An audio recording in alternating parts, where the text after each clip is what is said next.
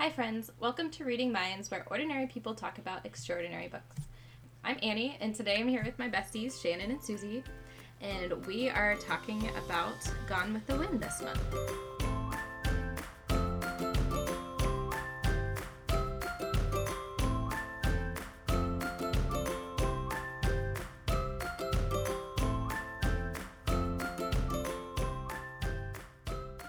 So, yay. Woo! What a book. Kind of. That it was. Let's talk about our drinks really quick, since they're not really related at all. Cool. And then we'll go from there. So, I'm not pregnant anymore. I have not announced that on the podcast yet. So, we have a baby. Yeah, his name is Cooper, and he's the best. So I'm drinking wine because I can. Yeah, so it's a Petite Syrah, and it's delicious, and I'm very happy. That's all. Annie, how soon after giving birth did you start drinking again? I drank like the day we went home from the hospital because we had some Guinness in the fridge. Nice. Yeah. You're like, I can drink again. It's like, give me one of those. Yep. Nice. It was great. I got jealous of Annie's wine and went downstairs to get wine, and then was rudely surprised by the fact that wine goes bad after you open it. Shocking. Yeah, I've never really had that happen before because I don't let it sit for as long as it does. But yeah, the wine plan got nixed, but I still wanted to be in the alcohol club. That sounds bad. And so It's not bad. It's not bad. And so I'm drinking ale with pineapple and passion fruit called a Wowie. Gross. And it's not really southern at all. Cool. Cheers. Is that a Rheingeist? Yeah, it's Rheingeist. I'm not sure where mine is from, but I'll figure that out when I leave the room and look in the kitchen. But I feel like this would pair well with things from the South. Because, it says it pairs bright pineapple with apple and tart passion fruit. Right. Right, passion fruit, fresh from That the South. sounds more like Yeah. Hawaii. No, because, you can grow those things in the South, sort of, if it's really hot. Only like You can Florida, also but grow anyway. apples in the North. Shh. just True. saying. It's So- Reconstruction. I am the only person drinking a true Southern drink, bourbon, which Solid. originated in the South. If you count Kentucky as the South, which kind of is up for contest because technically they were kind of like on that Union South border. But that's Kentucky besides the was point. the South, wasn't it? I always thought so. Just the freedom. It was like, Freedom Road. even if it was originally, they didn't secede. So, de facto, kind of not. Mildly. Because they were on like the border of the Southern. North, so the North kind of just like claimed them. Oh, Right. It does say on Kentucky's website that they were neutral. Correct.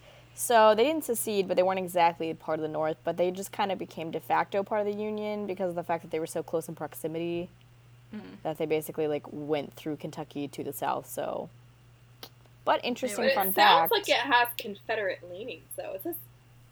Right. I mean, they had slaves, so.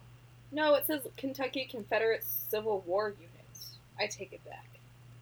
I don't know. This is from Wikipedia, though. I You think never know. I think since it's a neutral state, some people probably went to the South to help, and then other people went to the North.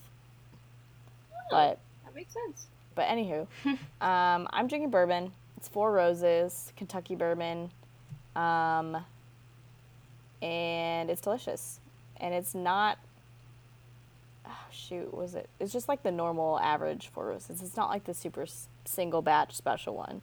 Although I would like to try that one at some point. So it's basically a bunch of different bourbons that they distilled together, like from different distilleries that they like blended together. So Nice. it's a blend. Sounds So. good. Yep. If only I had some sweet tea, then it would be such a great South Carolinian drink. Sweet tea and bourbon. That sounds good. Apparently that's their state drink, so. There are state Any- drinks. Well, I bet ours sort is of. boring. It Water. is. It's Yeah. it's like the Buckeye Martini, and it's like gin and vermouth, which I'm like, I like gin, but I'm not really a big vermouth person, so I it's don't kind of like gin. not my thing. I like, but other states are water. I like spiced gin, but I don't like just clear normal gin because I think it tastes like a cleaning product. I like gin and tonic. I don't. I feel like a gin martini with vermouth tastes kind of like pine. That's my opinion. The Ohio official beverage is tomato juice. Okay. I can do tomato juice, though. Yeah. It's on the Ohio historical site.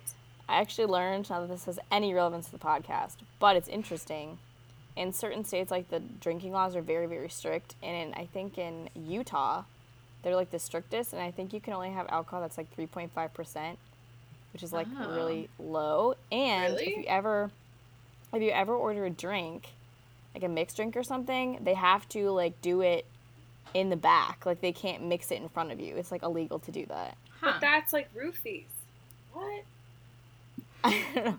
And then, also, if you, like, want to go out for a drink, you have to get food, too. You're not allowed to just get a drink. I did not know that, Shannon. Mm-hmm. Weird stuff. Fascinating. But, anywho. Back to the Civil War. Now, we'll probably talk about, our ratings. Mainly because it's such a huge book, and as Annie was talking about earlier, it's really hard to talk about a book without your feelings about the book coming out. Mm-hmm. So we're just going to go ahead and get that part out of the way so you're not, like, wondering the whole time. Yeah, and we're also kind of all over the place on this one. Like, I think we have probably the widest range of ratings for this book than any other book we've done. So it'll be fun. I can go first. Okay. Because I'm in the middle of the road. Share your feelings. So, growing up, I really liked the movie Gone with the Wind because of just, like, the storytelling. This vast novel coming to life with the, like, old South, and then seeing it through, like, a Southerner's eyes, because, like, all three of us grew up in technically, like, what was the Union, and you just don't really get that perspective that much. So, you know, it's just cool to, like, read about, like, the parties. And it was more like a romantic novel at that point because, you know, she was this young girl who had love interests and was throwing plates and all that stuff. And then I also just like U.S. history, and so seeing the Civil War come about and all of, you know, how she portrayed the bloodshed and the fight from both sides, I really did, and, like, I do like the book, but I also have a lot of mixed feelings about it just because of how the author treats some topics. Because I feel like she idealizes the South or supports things like things that we shouldn't support, or how they or how she describes and portrays slaves. You know, how, like, they were always treated well in the book, and it just doesn't really accurately portray, I think, the history. So I gave it, if I could give it a 2.5, I would, but I'll round up to a 3, I guess, because you can't do that. But I'm giving it a 3 because I do like it. Like, it is a good book, and it is, like, great storytelling, but I just don't like how the author, you know, puts her own ideas into it, or kind of mixes it with history, or how she treats subjects that I'm sure we'll talk all about later. So 3. Okay, who's next? Who wants to go next? Oh, man. How about you go next, Annie? Okay. So, I feel like it takes a lot for me to actually get to this point, but I actually would say that I, like, hated this book. There's, like, a lot of little reasons that went into this, and a lot of them are, like, alluded to by Susie. But I think, in general, to sum up in a big idea, I think authors of historical fiction have more of a responsibility to their readers to tell the truth. And this book, it takes into, like, serious detail, like, little things about the Civil War. And I even read that she took into account, like, the weather on certain days certain battles took place. So there's a lot of good detail about the history of the Civil War, but she also reads back into it some of like the social issues of the 30s from which time that she's writing, and it makes it very easy to just accept the book like as a whole.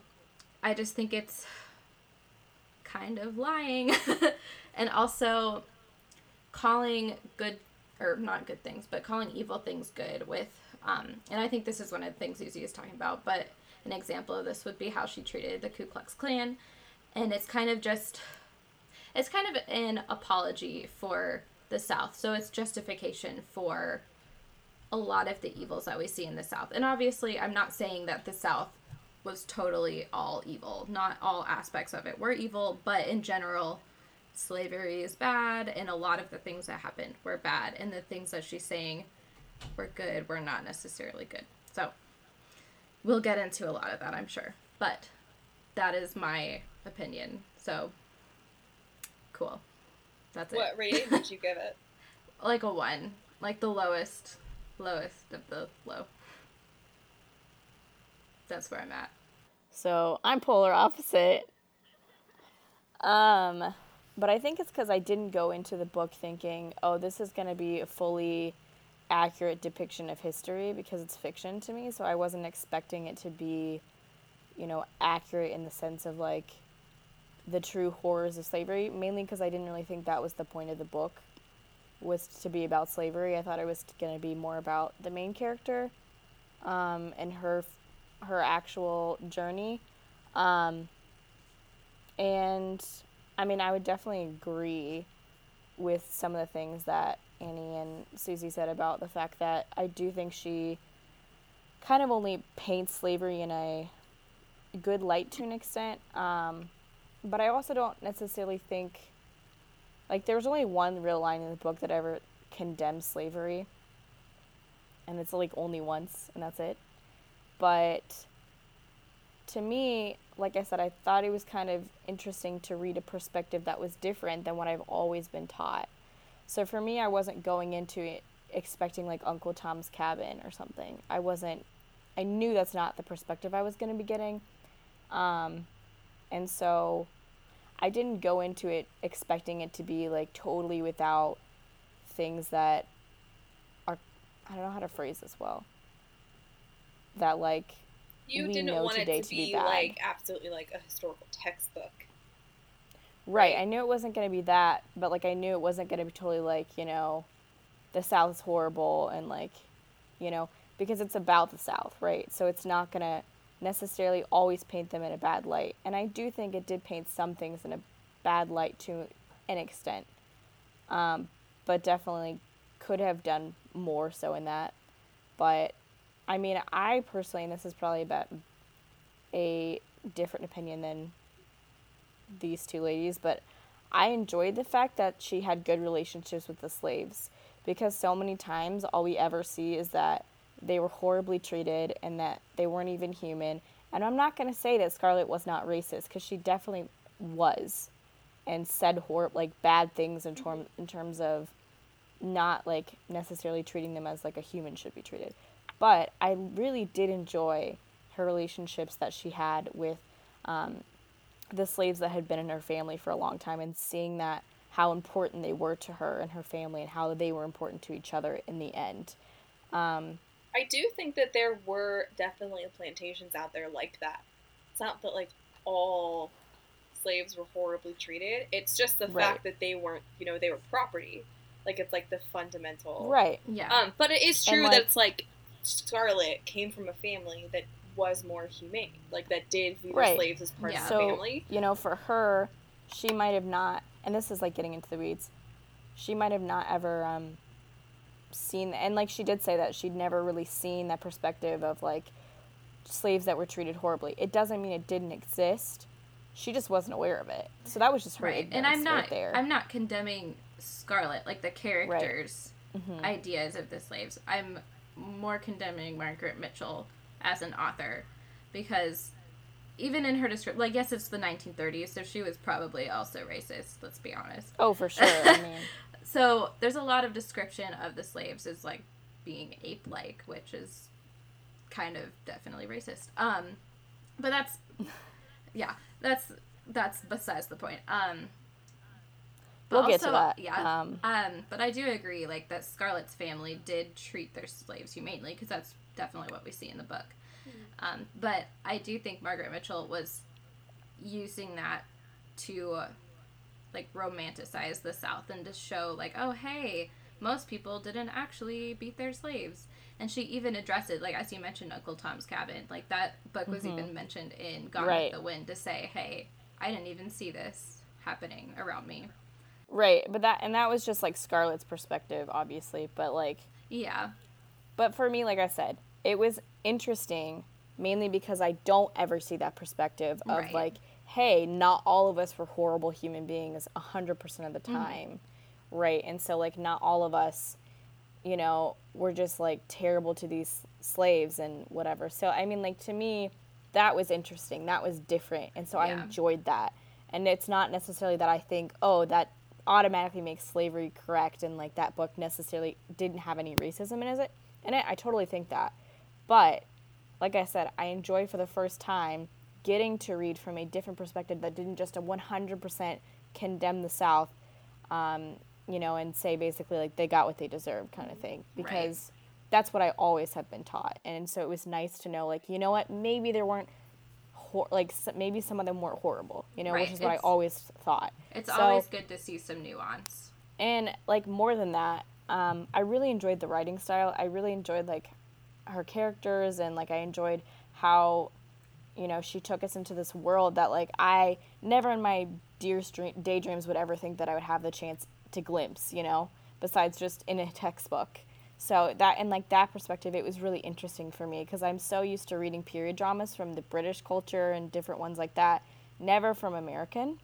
And so for me, it was very, very refreshing to read something from my own country that, like, you know, actually happened. I mean, this is fiction, right? But, like, Civil War happened, and, like, get a glimpse into that world that I never would otherwise from just reading a textbook, because a textbook's, you know, history. And that's one reason why I really did like the book, because, you know, I liked seeing the lifestyle and the people and what they were thinking. Like, it's kind of crazy how they really thought that they were going to win quickly. Right. Like, very quickly. I love that whole idea. I loved the fact that, like, I got to see that when I never had before. Yeah. And so for me, I finished the book, and we'll get to the ending. The ending kind of made me decide giving it not a 5-star but a 4-star, and I'm sure we'll get to the ending. But that was kind of why I decided, you know what, I can't really give this a 5-star because, like, I was not exactly happy with, like, a lot of the last fourth of the book. I mean, you can talk about it now. I mean, we'll get to it. There's, like, so much to talk about. Yeah. I don't want to just, like, spend the whole time talking about my rating. Yeah. But yeah, there's, like, a lot to unpack. So we'll start with sentences now that we kind of gone over our rating. So now you kind of have an idea of, you know, what we're thinking, feeling going into this. Yeah, so. Where we're coming from. All right. So, want to start us out, Annie? Yeah, I can start. Gone with the Wind is a novel set in the South during the Civil War and Reconstruction, following the life of a young member of the elite, Scarlett O'Hara, as well as others she comes into contact with as they attempt to survive. I can go next. The Old South, the Civil War, and the time of Reconstruction, all explored through the eyes of Scarlett O'Hara, a woman with gumption, intent upon surviving, and even thriving in this crucial time of our country's history. A book like no other, Gone with the Wind explores one of our nation's bloodiest conflicts from the perspective of a woman who does what it takes to survive. Through the Civil War and after, we see the changes in Southern society and the struggle of people so ingrained in their culture to shift to post-war life. Nice. Well, since we all had it in our sentences, we should talk about the idea of survival first, because I think we all use that word in our sentences. Yeah.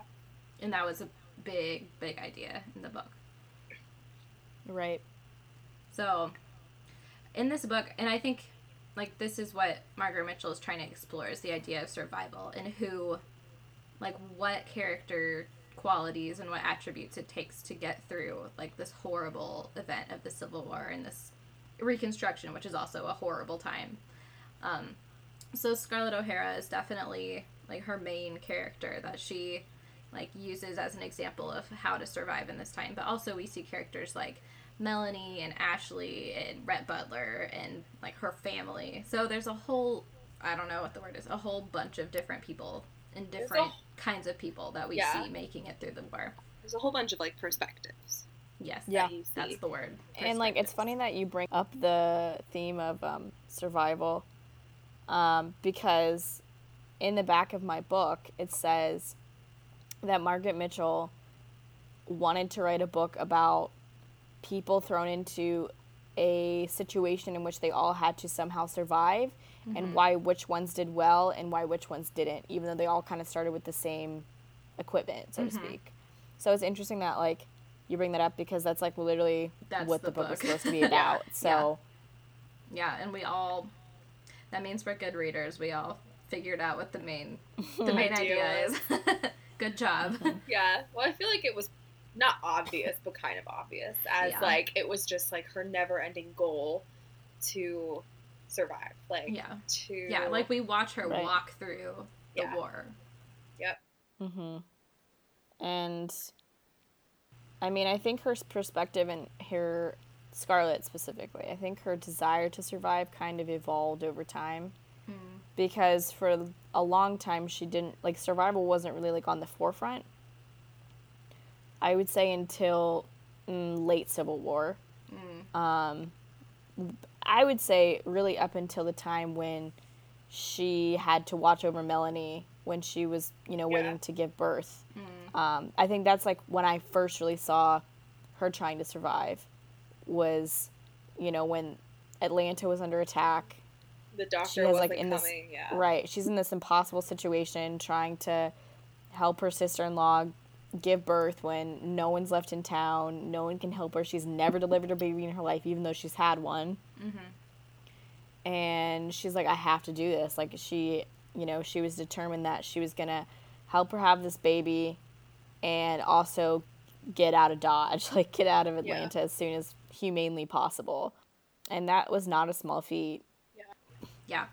And I think that's because she didn't realize that she was really in a situation where she had to survive, because she was just kind of in like society in Atlanta, and they didn't really feel the effects of war until about that point.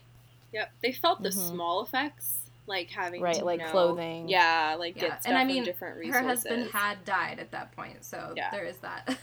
Yeah, she was like married to him for 2 months or something like that. Oh man. And then he died from pneumonia. He like wasn't even in the war.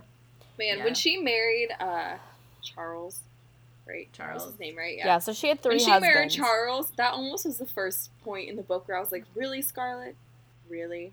Because it was like she was just getting back at herself, because like Ashley was going to marry Melanie. She's like, well, I need to get... Yeah, like it was just like... It was out of spite. I was just chalking that up. Oh, it was for sure out of spite. Yeah. Because, like, I mean, she, for those of you who don't know, she, like, is really deeply in love with this guy named Ashley. They're neighbors. But he's betrothed to his cousin, Melanie. And she's like, but she can't possibly, like, he can't possibly love her, because, like, he loves me and I love him.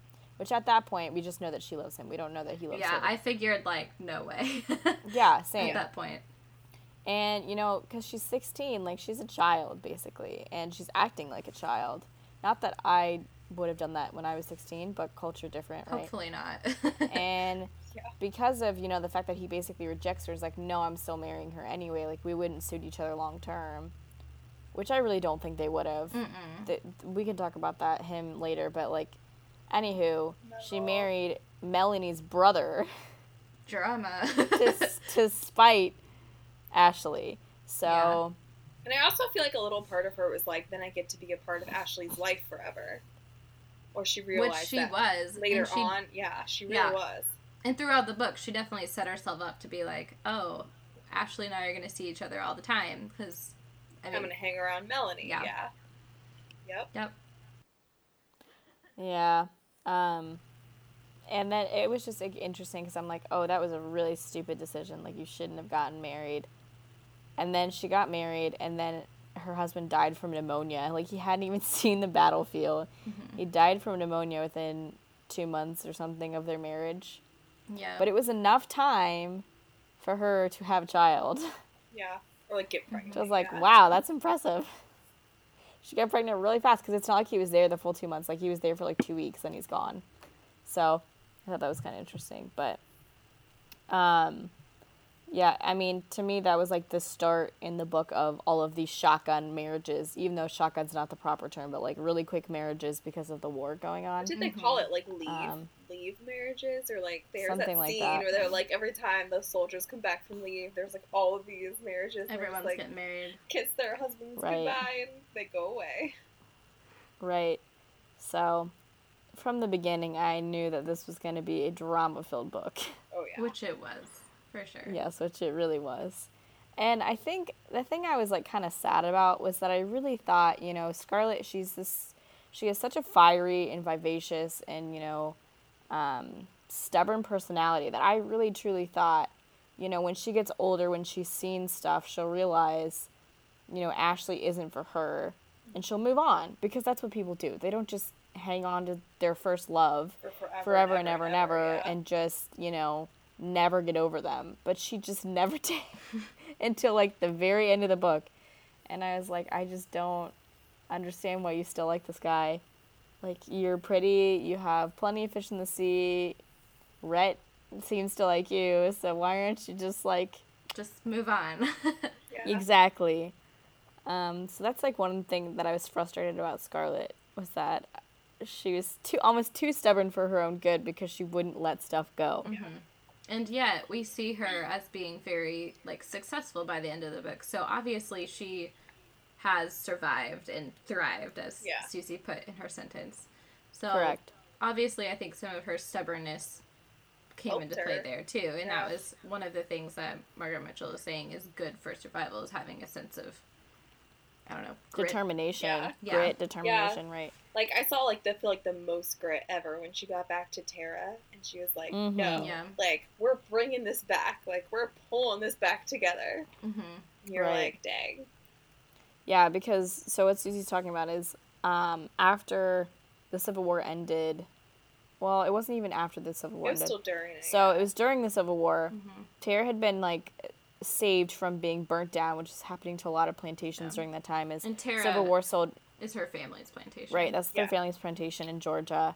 And she had gone back there after Atlanta, after Melanie had the baby. Like, they managed to somehow get back, you know, despite all odds, despite a horse that died upon, like, arrival to their house. But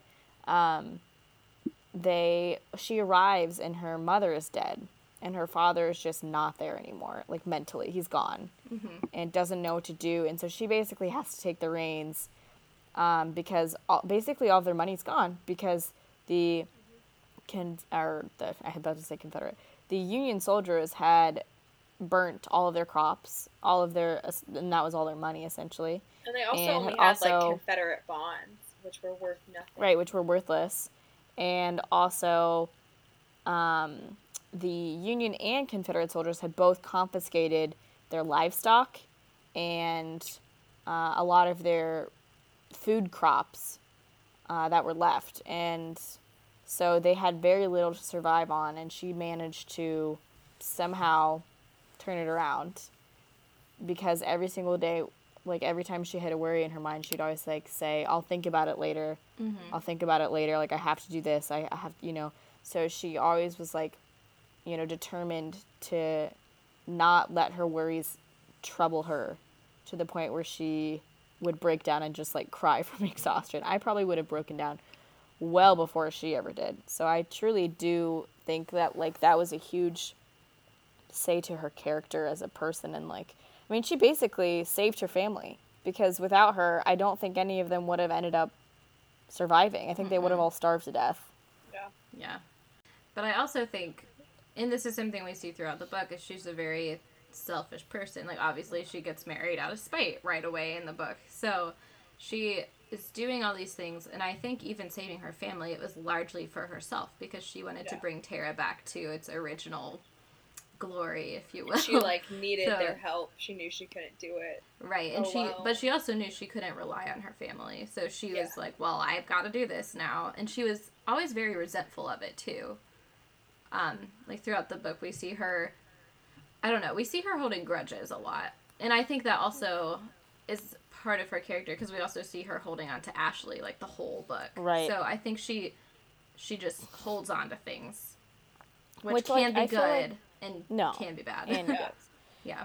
I feel like some of her grudges were justified because, I mean, she was in an impossible situation. I mean, like, she's literally trying to survive. They're starving to death, and she's trying to basically hold all of her and her family as heads above water. And I think one of the grudges that I can picture off the top of my head is of her and Sue Ellen.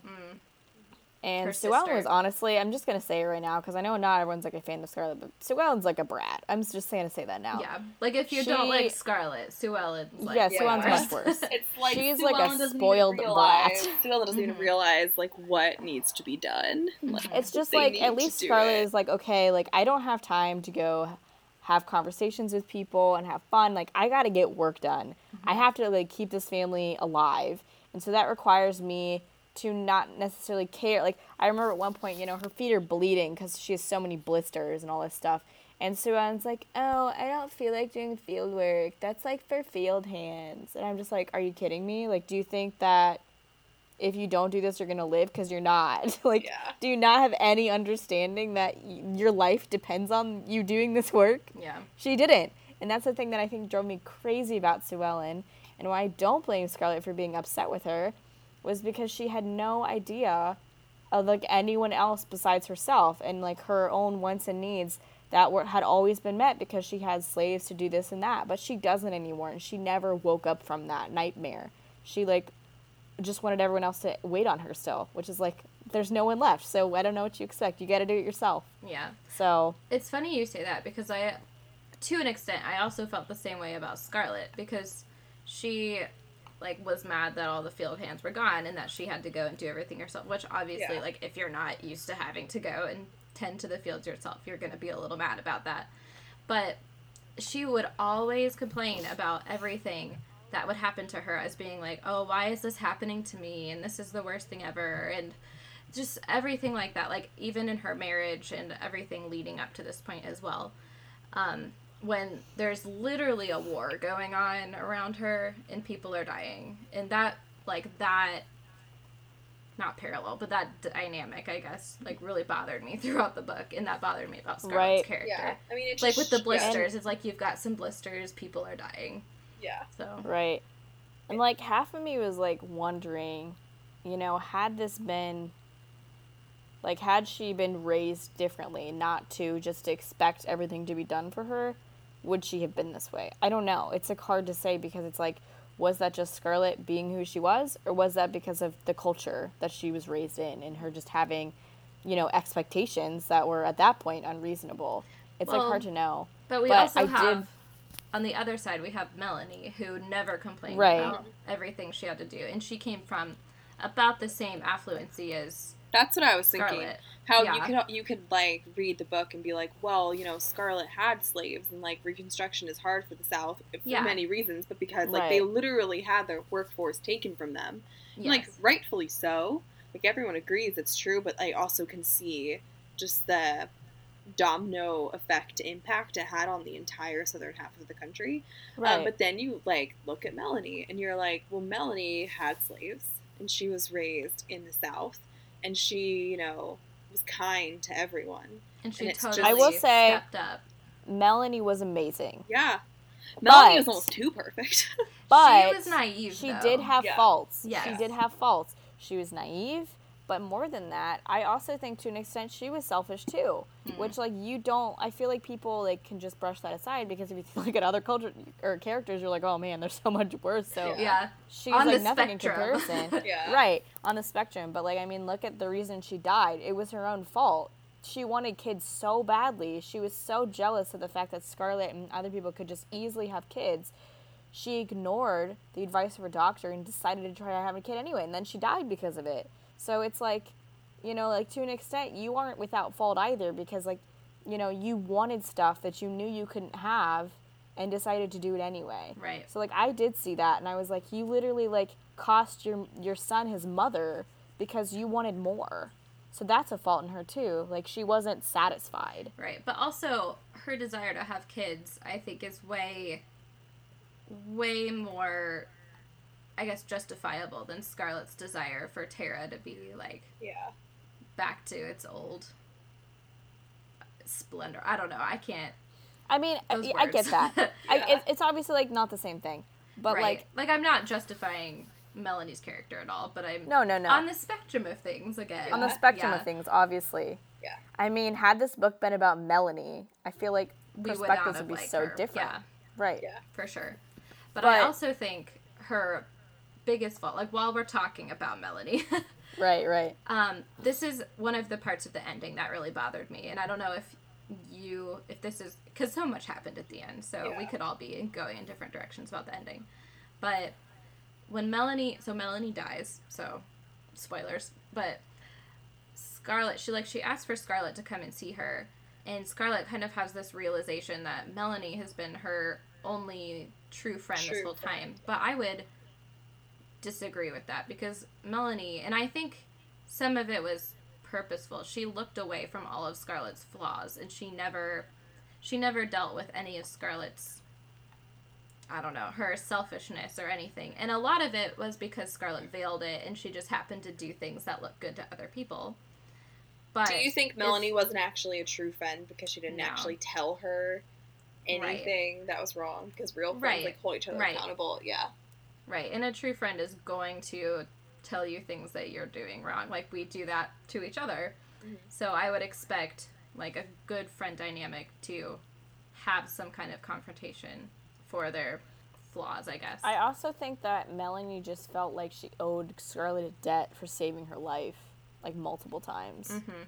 Because she kept bringing that up of why she still was friends with Scarlett because of the fact that, like, she saved her life multiple times. Yeah. So I think to me, it was like, even if she was bothered by the whole Ashley Scarlett rumors, she's probably still felt, and this is obviously speculation, but she probably still felt like she owed her allegiance because of that. And so she felt like she didn't have any right to be upset, which, like, you know, and you even believe that, which, like, I don't necessarily think that that's, like, I mean, I think you should have just asked. Personally. Yeah, and that's not, like, an equal, like, give and take. Like, but if you have rumors that your best friend is cheating on you, or what is it? Yeah, your husband is cheating on you with your best friend. Yeah. Like, just because they saved your life doesn't mean you shouldn't deal with that. Just say something. Right. Yeah. Do you think... I also think her... Oh, go ahead. Do you think that it also might be, like, I don't know, the culture of the I was going to South? say that, because too. You always see, I don't know if this is true, honestly, but you always see in, like, Southern movies or books, people gossiping behind each other's back and never actually, like, saying to them what's wrong. Like, you can see it with, like, Scarlett's little 16-year-old friends about how they talk about each other and they're, like, boyfriends. And, like, they never actually are saying it to each other. Mm-hmm. I mean, I think that's hard to say that it's part of that specific culture. Like, that's something that we all do all the time. We all do that, yeah. But I don't know if we can actually say that, like, well, that's just part of the culture. And also, if it is part of the culture, it's not good. No, well, it's not. Like, we would say, like, if that's part of our culture, like, we shouldn't be doing that. I feel like also, more than just the culture, I feel like people weren't necessarily coming and saying, when they were sharing things, for example, several older women were sharing things with Scarlett about how she should act differently. Personally, I don't think they were doing it from a place of, hey, friend to friend, like, I'm trying to be loving towards you. I felt like they were trying to be like, hey, this isn't how things are done. You shouldn't be doing this, so stop. You're embarrassing all of us. So, like, please rectify the situation and get your act together. Yeah. Whereas, you know, a real true friend wouldn't do that. So, to me, I also, like, I have a hard time with that because I feel like most of the time we actually see examples of that in this book. It's not out of friendship. Right, yeah. It wasn't. It was out of spite, so... Right. Or I wouldn't say necessarily out of spite, but it was about how you come across to other people, which I think they saw as more of a moral standard rather than just a social, like, idea of how you should act. Right. Yeah. But obviously, like, it wasn't out of true friendship either. It was just straighten up. And, like, even when Melanie's friends were talking to her about Scarlet, and that's when, you know, Mellie went on her defense of Scarlet spiel, it still wasn't then, hey, like, friend to friend, I think, like, I'm concerned for you, I care for you, this is why I'm telling you this. It was like, oh, Scarlet sucks, like, she's this terrible person, why are you still friends with her? It was never about, hey, I care about you. It was, hey, let's bash Scarlet, why are you friends with her? Yeah. So, I don't know, I feel like we don't ever have good examples in the book of that true happening. friendship. So, like, we don't have yeah. much true friendship in the book. Yeah, I was Right, so trying it's like to it's think hard of for me to one, know I if that's a honestly cultural couldn't thing. really. Right, so it's like, is that cultural or is that not? The only time we ever have someone, like, honestly speaking to someone else because they care about them and, like, or worried for them is, like, Mammy to Scarlet. And even that sometimes isn't always, you know, because of the goodness of their heart. So, Right. I don't know. And again, I think, like, this is a work of fiction, so we're not really going to know if that's cultural or if it's just for the sake of the story. Right. Yeah. But it's definitely interesting. Yeah. But no, Melian was one of my favorite characters. Even though, like, I at times wish she, like, would have had more grit and more oomph to her and could have stood up for herself. I did really love her as a character. I feel like she really balanced. She was almost like Scarlet's opposite. Yeah. And they almost, like, balanced each other. I definitely Like, think the author did that on purpose. Yeah. If they could have had a man who was similar to Melanie, or no, I don't know, one or the other. I feel like Rhett was perfect for Scarlet because they both were similar temperaments, but I almost, like, feel like she needed someone to balance her out, like Melanie, but a guy for that. I don't know. She, like, needed someone to rein her in. I mean, Ashley wasn't that. No, Ashley was not that. No. Okay, Ashley, in my opinion, was weak sauce. I like did that not Ashley kept I stringing did on not Scarlet. like Ashley at all. Like when he was at married, all. I know. I personally, like, I just didn't like him. I didn't like anybody in this book. I like, not even honest. Mammy. Yeah. I mean, okay, Mammy, out of all the characters, would be my favorite. Because she actually cared about things. I really like Mammy. Yeah. Yeah. And she, like, kind of spoke the her one. mind, and she... Yeah. Yeah. I really like Mammy, too. But I really didn't like Scarlet. I really didn't like Rhett. I really didn't like Ashley. There are a lot of people I really had distasteful feelings towards. And I think it's because all of the characters were written as archetypes. Like, they're all kind of extremes of a certain idea. Yeah. And that makes them just very loud and kind of in your face. And, yeah. So, bring it back to Mammy. You know, we had been talking about the slave characters and just, like, their roles and how the book kind of tended to be, in some points, like, overly romanticized towards them and not really showing the brutality of slavery, but then also kind of being really racist about them at the same time. I remember something Scarlet saying about how these, you know, like, some of the freed black slaves or African Americans were just kind of acting, in her opinion, very stupidly and, you know, people as if they needed someone to just tell them what to do. And she was like, why did they want us to free them? Like, they're so dumb, you know, they shouldn't be free or whatever. If, like, this is, you know, what they wanted, I don't think they realized that, like, they shouldn't have freed. Anyway, but I was kind of like, well, that's, like, racist because, I mean, it's only because you didn't teach them and you didn't give them opportunity that they don't know any better and don't know anything besides taking orders. So, like, that's honestly your fault, not necessarily because they lack intelligence. But, so I kind of was, like, wrestling with this idea while I was seeing stuff like that about how, you know, I'm reading this from a 21st century perspective, very hindsight, you know, 2020. And yes, we still have racism today, but, you know, obviously when the book was written, definitely was racist for sure. I mean, because 1930s was a racist time period.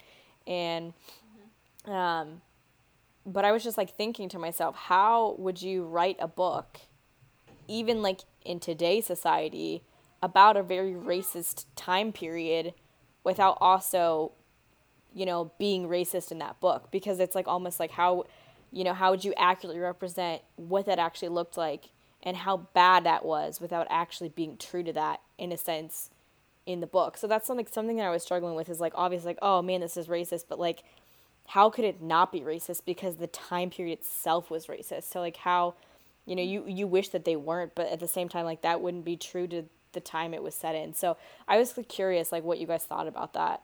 I think I know how a 21st century author would do it, because I think I've seen it done before, is that, like, the characters themselves, to accurately portray, honestly, the historical time period, like, do have to be extremely racist. They were racist.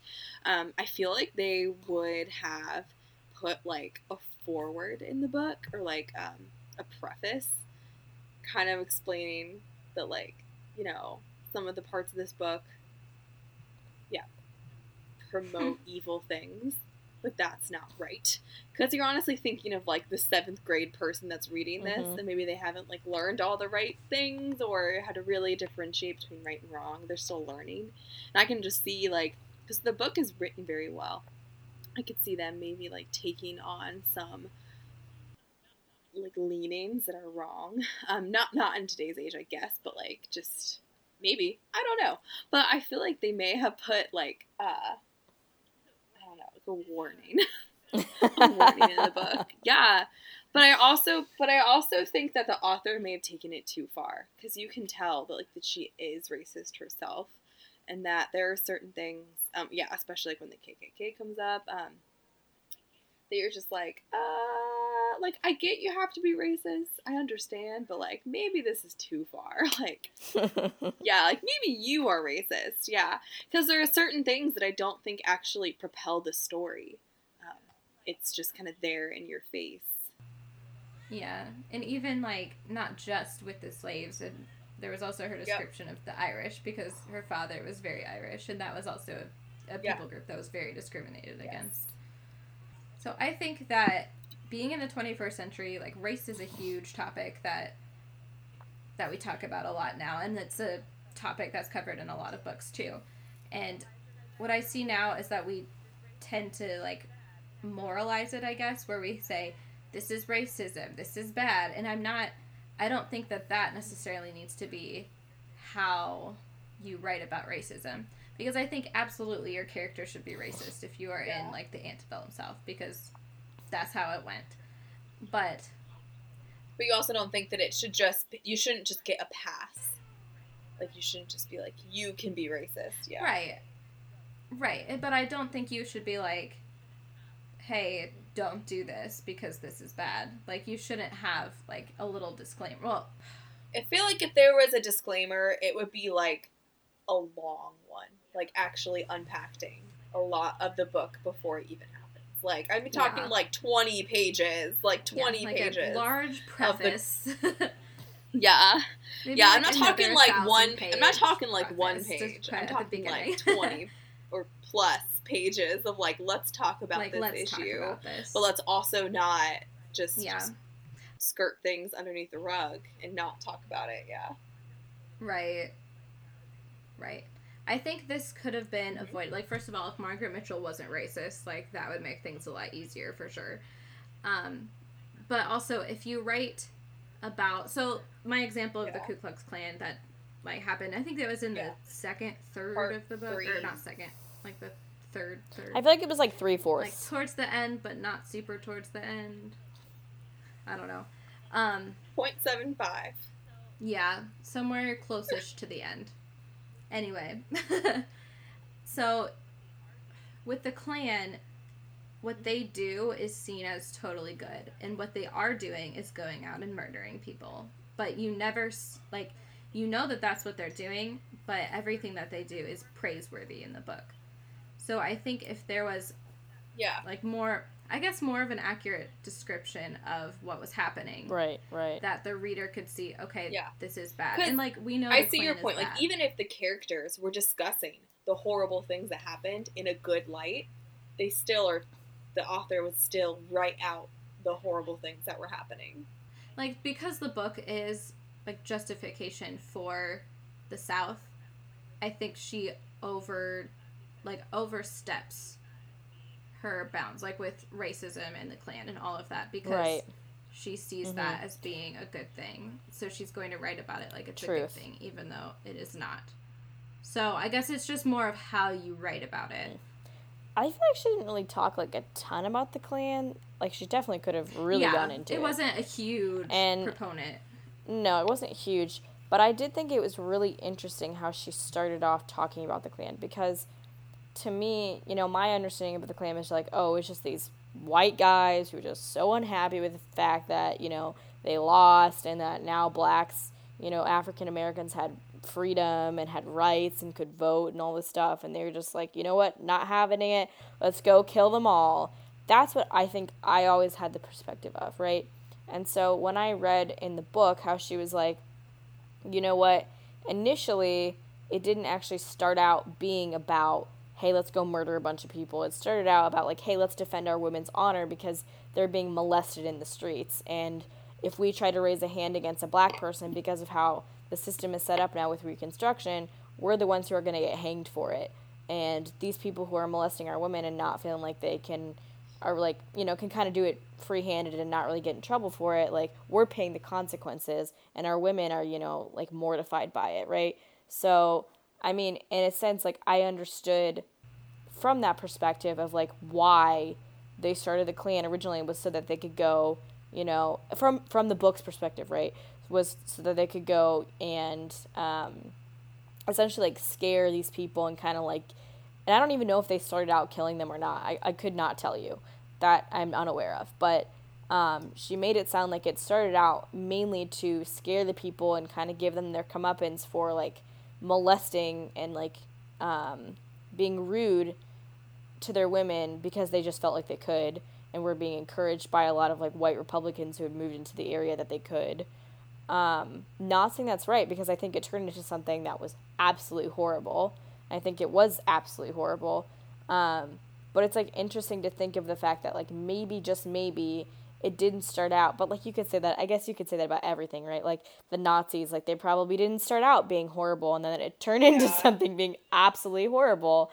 But I just say, I think, like, hearing you talk, it's just, like, a very slippery slope to go down. Right, but, like, and I obviously wasn't defending the Klan, but it was very interesting to see the perspective of, like, oh, like, maybe, you know, the very beginning of it wasn't meant with horrible intentions, and then obviously it very much became that.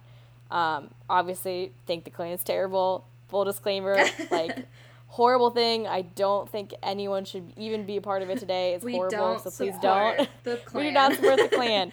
But I think that was just interesting that that's what she said, like, it started as, was because of that. Right. And obviously it morphed into something that was much more than that. But I still feel like I thought she that was downplayed interesting. It For sure. But I also thought it was interesting that, like, some of the characters were part of the Klan. Mm-hmm. Like, because, like, obviously it would have honestly been too easy if they weren't, because they were white males who were frustrated with the system. Why wouldn't they have been part of the Klan? Like, that would have made no sense to me, honestly, as much as it sucked, because I was sad that they were part of the Klan, but... Right, and that whole narrative of, like, the Klan not starting out as bad, like, that is definitely what the book is saying. But when we look at history, they started because... Right, and when we look at history, we see that they started as, like, more political because they, you know, hated the Republicans that were coming in. But they also, like, there was always a root in crime, and they were very, I don't know, like, the chapters of the Klan were very autonomous and kind of worked, like, on their own. Right. And also we see a lot of people committing crimes and, like, saying, like, oh, it's because I'm part of the Klan, and they had, like, their little outfit, but they weren't necessarily part of the Klan. So it was something that was always rooted in something bad, and I think that's what we say in history, and I think that is a conflict between history and the book. So according to the book, like, obviously I would agree with you, like, they're saying, like, oh, the Klan didn't have a bad beginning, but I don't think that's necessarily true in, like, the real world. But in the world of the book, that's what's happening. And it's also interesting because I like, didn't get the fact that, like, necessarily she was condoning it, because, like, Scarlet the whole time, her main character was vehemently against it. She was like, and I won't necessarily say she was against it for the right reasons. Scarlet was against it not necessarily because she thought it was really bad, but because she thought it put, you know, people she loved in danger, because if they got caught, they would be hung, essentially. So I don't necessarily, like, I think, like, yeah, like, her reasons for not liking the Klan were probably not the best, but she still didn't necessarily, like, want the Klan to exist, and she definitely didn't want people she knew and loved to be a part of it, which ended up happening, but... Right. But we also see, like, first of all, Scarlet is, like, again, she's kind of selfish, and she will latch on to whatever is in her own best interest, which, again, Right. like, there are positive things about. Like, I'm not just saying, like, let's bash Scarlet, which was also in the book a whole lot. But Yes. when we see Ashley and who's the other guy who comes back? Frank. Right, her second husband come Frank back Kennedy. from their Klan That gallivanting. was fishy. Frank Kennedy. Yeah, so we see everybody else in full support of what they're doing, besides obviously the people who are trying to stop them, but they're Northerners, so we don't talk about them. But like, the book is definitely in full support, even if Scarlet is not. Right. At least that's how I read it, for sure. Yeah, and That's like, how I read it, it too. almost felt like justice had been done, you know, when Scarlet was molested and her, you know, her bodice was ripped in two, and it's almost like when they went out and, you know, took care of those two guys, it was like, oh my gosh, justice, like, you know, like, what if she had been raped, like, how would I feel? They probably wouldn't have gotten justice otherwise, so they felt like they needed to take it in their own hands, and as a reader, you're, like, almost, like, satisfied, You're like, yes. being like, yeah, like, fine, like, Yeah. oh, yeah, you know, like, they got justice, you know, for herself, you know, because as Yeah. a woman, that's the thing, like, I think, of a fear-wise, I would fear above all else is, like, being raped, and not that she was, but, you know, it's, like, in that culture, not that it was equivalent, but it was very scandalous to have that happen to you, what happened to her, and... I mean, it's still scandalous. Well, right, Yeah. right, it is, but, like, especially in that culture when, like, they couldn't even talk about sex or anything like that at all without it being very, very, very taboo. So the fact that it even, like, they even touched her breast was, like, a scandal in itself. Not even alone that they ripped open her bodice is all I kind of mean. Not that it's not now, but you know what I mean. It's, like, it just seems so I much hope worse. it's It still just, scandalous. it just, like, seems so much worse back then, like, I don't know. But then, like, if you think about it, you're like, wait a second, like, I was just happy with the fact that they went and killed two people, and, like, that was a Klan, so, like, how do I reconcile these feelings? Yeah, exactly. It's like, Yeah. you know, so it was interesting when, you know, you get invested in these characters and you can understand, like, oh, wow, they're trying to defend, like, this person they love's honor, and you get wrapped up in that, and you're like, wait a second, but I know this is evil. But this So, is like, bad. that was, right. It was, like, Yeah. such an interesting thing that I'd never experienced, right? It's like that, oh, it's so interesting. It is so Also, interesting. Another point of racism. So, in the book, as soon as all the slaves get free, like, immediately they're like, they just start thieving and raping everybody. That's why we need the Klan. Which- Like, that whole, like, that didn't happen. quick switch yeah. there just, like, really bothered me. But, Right. Yeah. yeah. I'm sure some Yeah, I of was that gonna say, happened, I'm sure but some not of to it the did extent. happen. Right. So- I'm not no, so saying the that problem people with, are like- not bad. No, Right. so like one of the problems it does have Right. with the book is that like she upplays Right, the right. crime Mhm. of the freed slaves, and then she downplays the Klan's involvement in it. Right. Right. So it's like that both and is then what kind of pushes it over the line. Yeah. Mm-hmm. Where it's like both. Yeah. Yep. Right. Right. Well, it was also With other things too, but it's that also, especially. like, it's yeah. interesting that it's not like only racism that we talk about. It's also like classism as well, because we see, you know, her talking down about what they call like the white trash. Right. Yeah. Yeah, and I think honestly it had it just as much of an impact, I would say. Yeah. Because Scarlet is one of, like, the nobility of the Southern. So even the things that we're talking about, like social customs and gender roles, like, we're only talking about a very small group of people. Yeah. Yeah. That's portrayed like in this Right. book. Yeah. Anyway. But Yeah. yeah, so that's just something that I was thinking a lot about while I was reading, and just wondered your guys' thoughts. I mean, it's just interesting. It's definitely, like I said again, that's like one reason that I really enjoy this book. Not that I necessarily agree with every single piece of it, Right. but like just even hearing a different perspective was just so Yeah. refreshing and just interesting to me, Yeah. which made me enjoy the book. Yeah. 'Cause, I mean, like, hearing a different perspective also helps you, like, solidify your own beliefs. Right. Because you can hear it and you can be like, no, that's wrong. Like, this, you know, like, this is why I believe what I believe. Right. And it's not that. And Yeah. And I'm all for reading different perspectives. Like, I think we've talked about this a whole lot, like, on our podcast. Yeah. But I think this book, it meshes different perspectives together. So I don't think the perspective I'm getting is necessarily totally of, like, somebody from the antebellum South. Like, an elite person from the antebellum South. Right. And another thing that I thought was interesting was I feel like there was a tad bit of feminist leanings in this book, and Annie and I have talked about it, not on the podcast, but Annie, care to divulge things about or Margaret Mitchell and her mother and stuff like that? Yeah, so Margaret Mitchell, being in, like, the 1930s, she's the daughter of a suffragette, which is super interesting. So a lot of the things that we see in this book, you can tell that she's drawing from, like, first wave feminist ideals. So we see, so one of the major issues for first wave feminism was temperance, because first wave feminism kind of came out of the Women's Christian Temperance Union. So women were really trying to get the vote because they were seeing the horrible abuses of alcohol, and they wanted to do away with that by just getting rid of alcohol altogether, which you can argue whether that's good or bad. Eventually happened and did not succeed. Right. Yeah. So we see, even in the book, like, Scarlett abuses alcohol.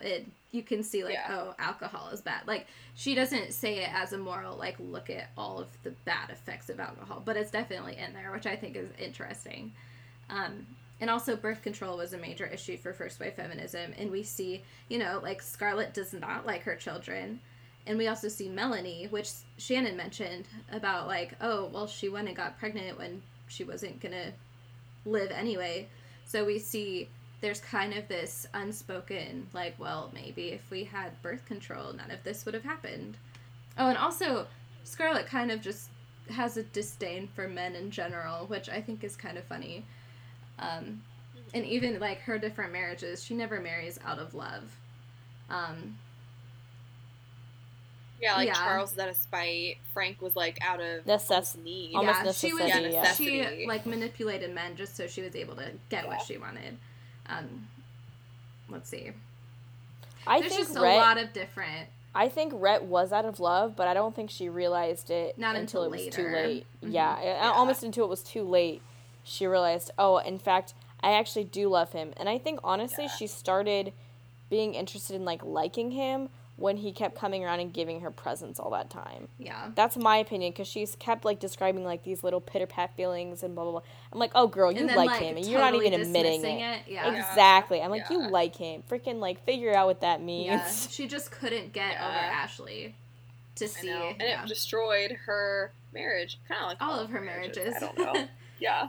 But yeah. Man. But I also don't think Rhett was, like, a good person to be married to in general. But I loved him, though. Profiteer. Like him. I liked him. Okay, he was spunky, and, like, he didn't support the war, which I appreciated.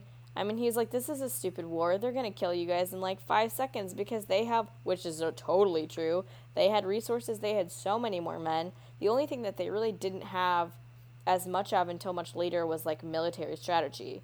Because at first the South was technically winning the war, and it wasn't much until later that they started getting their strategy, and, Robert E. Lee was just like, like, kill everyone, I don't care how many men I, like, lose, which was kind of horrible, but that's kind of ended up what happening. But anywho, he didn't, like, support it, and he knew it was going to happen from the very beginning, and I was like, wow, you have a very different perspective than your compadres who were just all like, no, we gotta lick him, like, we gotta show him who's boss, and blah, blah, blah. And I'm like, no, he has, like, a good head on his shoulders. He realizes he has logic that no one else has in this side of the United States, which I appreciated. And I also appreciated the fact that he didn't care what anyone thought of him, except for Scarlett. He did care about what she thought of him, but anyone else, and Melanie, okay, he cared about her too. But everyone else, he didn't care at all. And, like, maybe that wasn't great, but I kind of liked reading about it. Like, someone who just didn't give a crap about what anyone thought of them. Right. And, like, in that, goes back to the original question that we asked at the very beginning of the podcast about what like attributes it takes to survive something like that. And I think that's what Rhett's whole thing was about. He just didn't care. And he also took after Scarlet. Well, not really took after, but they both kind of shared the idea of being selfish and just using everything that's available to them to their own advantage. Like with the bombard. No, what's the? You know what I'm thinking of? Yeah, I know what you're thinking of. Not the barricade. His boat thing. Right? Yeah. The barge thing? Barge. That's the word, right? He was like slipping in between the lines or whatever. And I can't remember the term now. It's not bombard. That's what I wanted to say. Though. But he was like, getting all the supplies. Yeah. So he was like using both sides to his advantage. The North Which, and like, the South. I'm like, dude, you're a smart guy. You're making money off this. I'm like... But that also means he's a war profiteer. I mean, that's the thing is he didn't care about morals, though. He was like, whatever's going to benefit me. Which I was kind of like, I kind of like respect that a little bit. Like, you're not necessarily, tied to a cause, and you're kind of just trying to look out for yourself. I kind of respect the fact that you have the ingenuity to do this and make it work. Because it seems pretty hard. I can respect it, but I don't agree with it. Right, I mean, morally it's not great, but... Yeah. Right. I wasn't reading it for the morals. I mean, I wouldn't do that, but... I mean... Yeah. And I think one of the things that I saw come up through the book a lot was individualism. And I think that Rhett and Scarlet, really, they both exemplified that, like, to the extreme. And I think we see that through the barge situation. And like, I think what bothered me about Rhett, like, in terms of, like, faults, was that he was not ever able to be honest. I feel like most of the time, I don't know, I thought he was funny, and I, like, always looked forward to when he showed back up in the book, because I just felt like he pushed Scarlet's buttons, and I appreciated that, like, he pushed her, and, like I said, the one thing that I feel like I wish that, that would have honestly been better for the relationship to have actually worked, is if he had just been honest with her about his feelings, because the whole time, like, when she finally realized she liked him, she wanted to tell him, but then, he was snarky, and so she didn't feel like she could, and she felt like she had to belittle him instead, because she felt ashamed of herself for liking him, and that's, like, something that I was like, oh, man, I just feel like there's so much miscommunication. You guys don't know how to communicate to each other at all, and it's so frustrating, because, like, you're not even trying to say, like, hey, this is how I feel. And I don't know if that's just a 21st century ideal and that just did never happen, but I was just so, like, upset by that, because I felt like they were just people who kept missing each other, but, like, could have worked. And I think one thing that had the potential to help them work was their daughter that they had together. She was adorable from, what I read, and she had a spicy personality, and Rhett spoiled her, and was even willing to care what he thought about, like, care what people thought about him, and try to go on this personal crusade to make life better for his daughter, Bonnie, so that, she didn't have the same social outcast that, Scarlet had kind of put them in by doing her business that she ran, which we can talk about her business if we have time, but she basically ran this business, and it was very controversial because she's a woman, she's doing business, she had, like, a great mind for it, was really good at math in her mind, and she was working convicts for, slave labor, but, like, with convicts, not, black slaves or anything, so, like, that was kind of controversial, so, there's that whole thing, and so she was an outcast, and so he was trying to rectify that because of her choices. He didn't want his daughter to grow up in that society and just be shunned from it. He wanted her to have friends, and then, like, it seemed like they were on this great trajectory, and then once Bonnie died, which I was so frustrated, I was like, why did you let her jump that? Why did you let her jump? Why? She's a kid. They, like, let her jump this fence that, like, was too high for her pony. I was so sad. Yeah, and, like, they talked about how, like, she shouldn't do it. They were like, don't let her do it. And I was like, foreshadowing. No.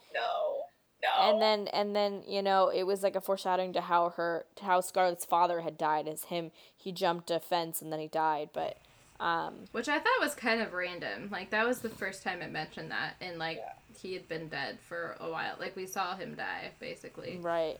So.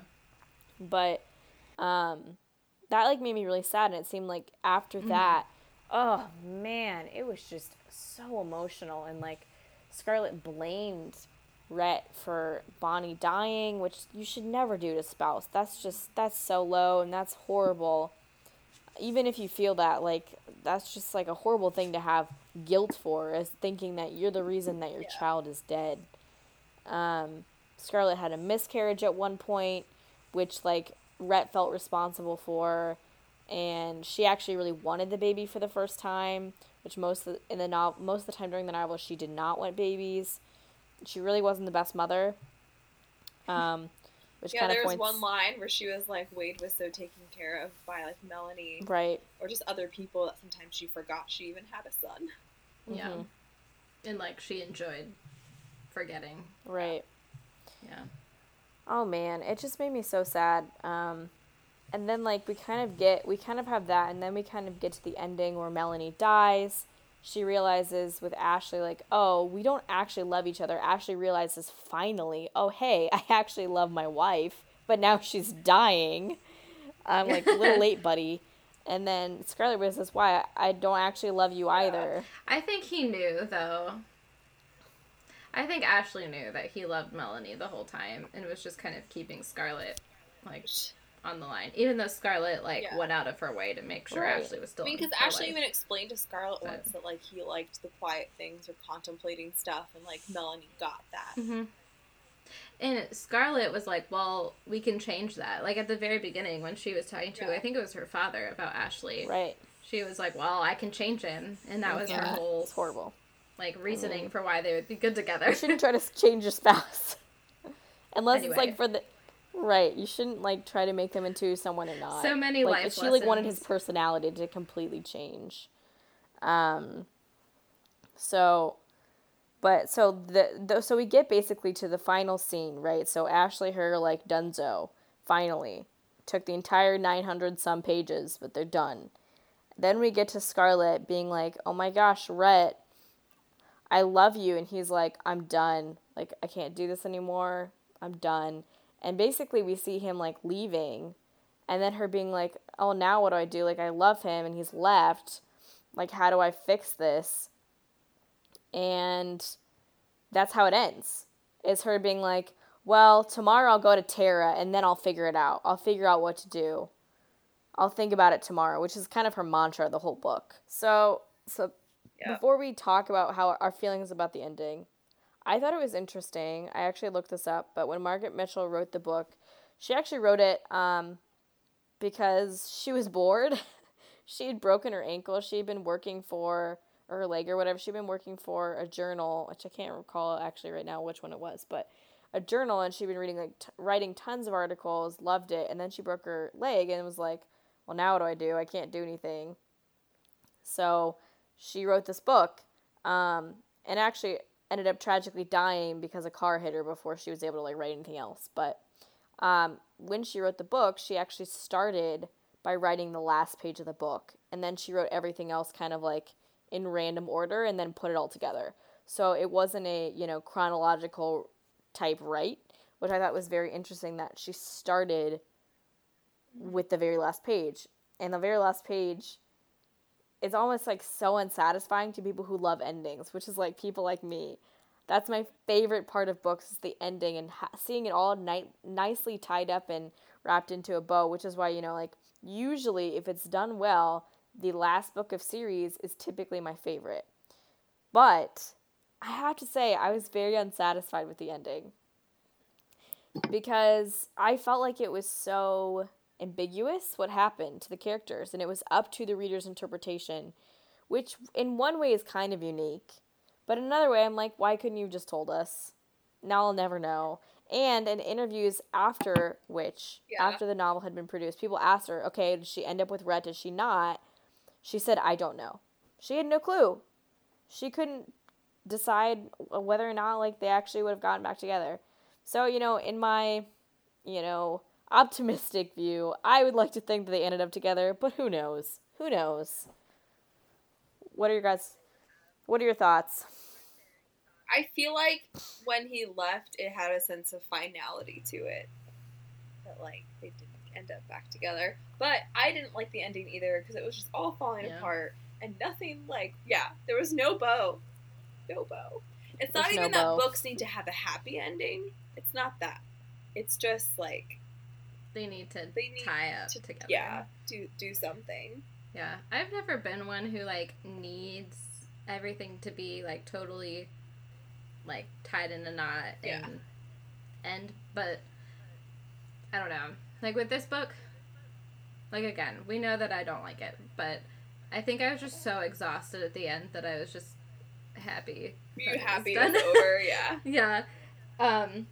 So for me, it didn't really bother me, but probably not for the same reasons that it normally doesn't bother me, if that makes sense. But with Rhett and Scarlet, like, their dynamic was super interesting.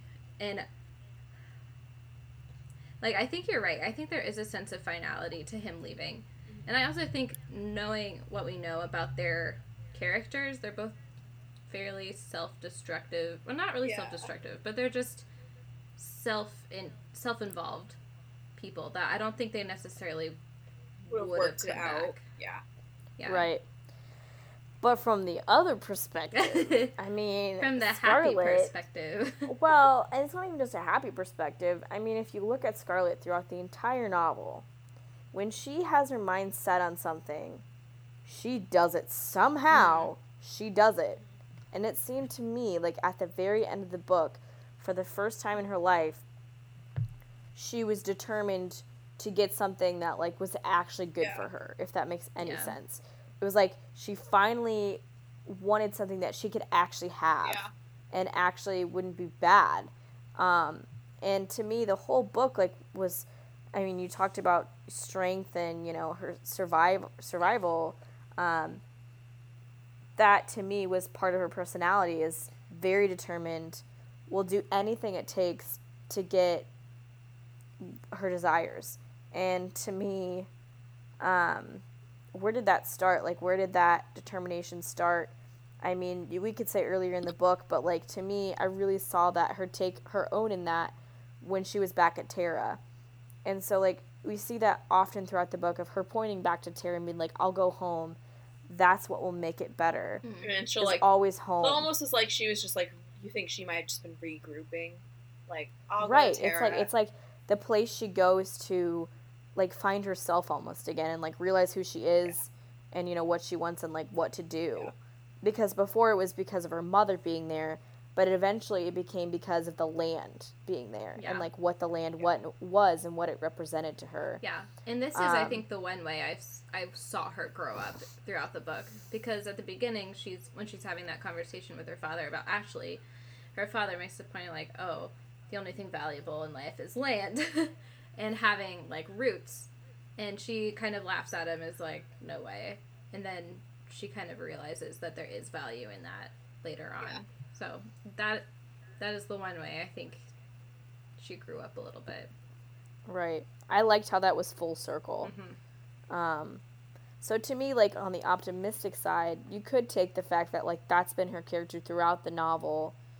And for the first time in her life, she's trying to genuinely win him back because she wants him. And I think from that perspective, it's not at that point going to be, well, I hope, but who knows, from selfish desire, but from more like, no, because she truly loves him and cares about him and wants him to be loved and, like, wants to love him in a way that he always did for her, if that makes any sense.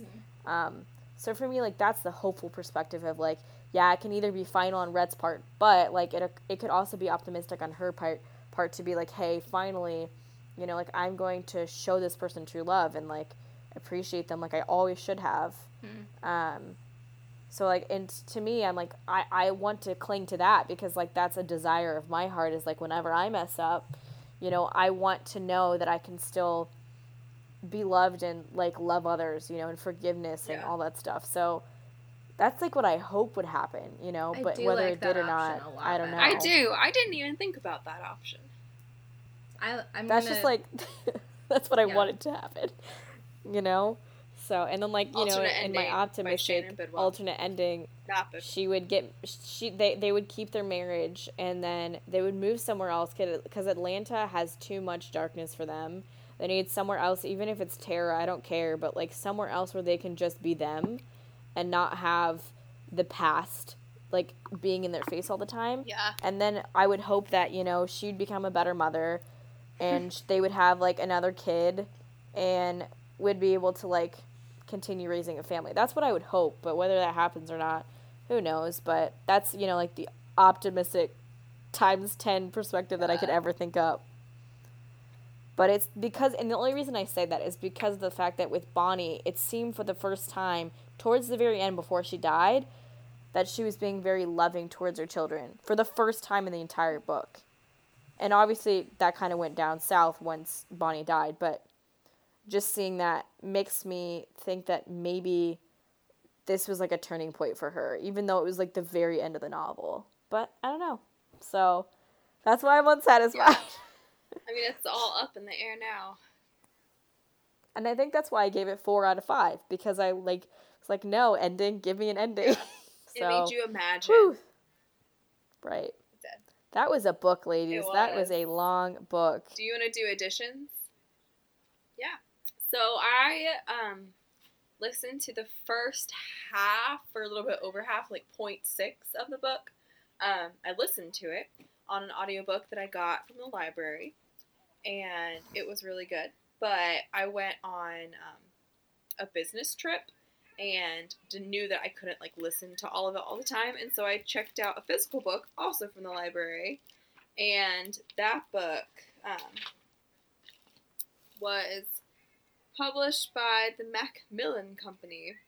I mean, it originally was published in 1936, and I don't think this is, like, the original book, but it looks really old.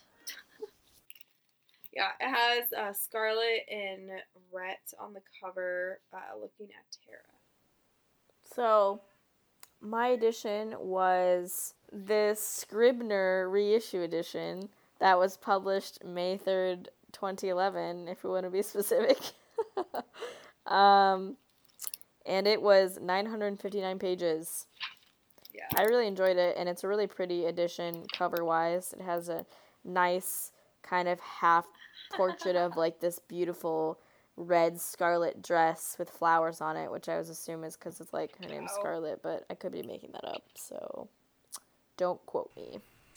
I listened to it, actually, just because I was, like, very pregnant at this point and didn't really have time to sit down with a 1,000-page book and read it. So I listened to, it's the Recorded Books Company, I guess, and it was released on July 8th, 2016. It was good. The lady's voice was nice and soothing, and she sang the songs, which I liked, like, with actual tunes. Yep. I think we may have listened to the same audiobook, because my I liked that a lot. Yep, she didn't mind too. Yeah. It actually was cool to hear the music. So, Susie's next. We're going to read Sense and Sensibility. We're going back to Jane Austen, our very first author from our very first podcast. And this was published in 1811. And I'm excited. I've never read this before. I don't think any of us have read it before. I read it in high school, though, so it's been a really long time. So I'm sure I will probably enjoy it much, much more now that I'm older. Yeah. I liked it, but I'm sure I'll like it even more. Yeah. So, yay! Now this will be the fact that, like, each of us now will have, like, reread a book once during the podcast. Yep. Alrighty, till next time, everybody. Excited. Bye. Goodbye.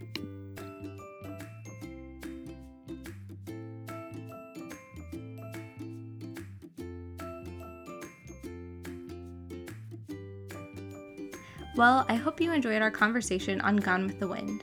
Check out the episode description for links to our drinks, Goodreads accounts, and more. If you have any questions, thoughts, comments, concerns, etc., feel free to email us at readingmindspodcast@gmail.com. And don't forget to subscribe and to leave us a 5-star review wherever you get your podcasts. We'll talk to you next month with our book club on Sense and Sensibility. Until then, bye friends.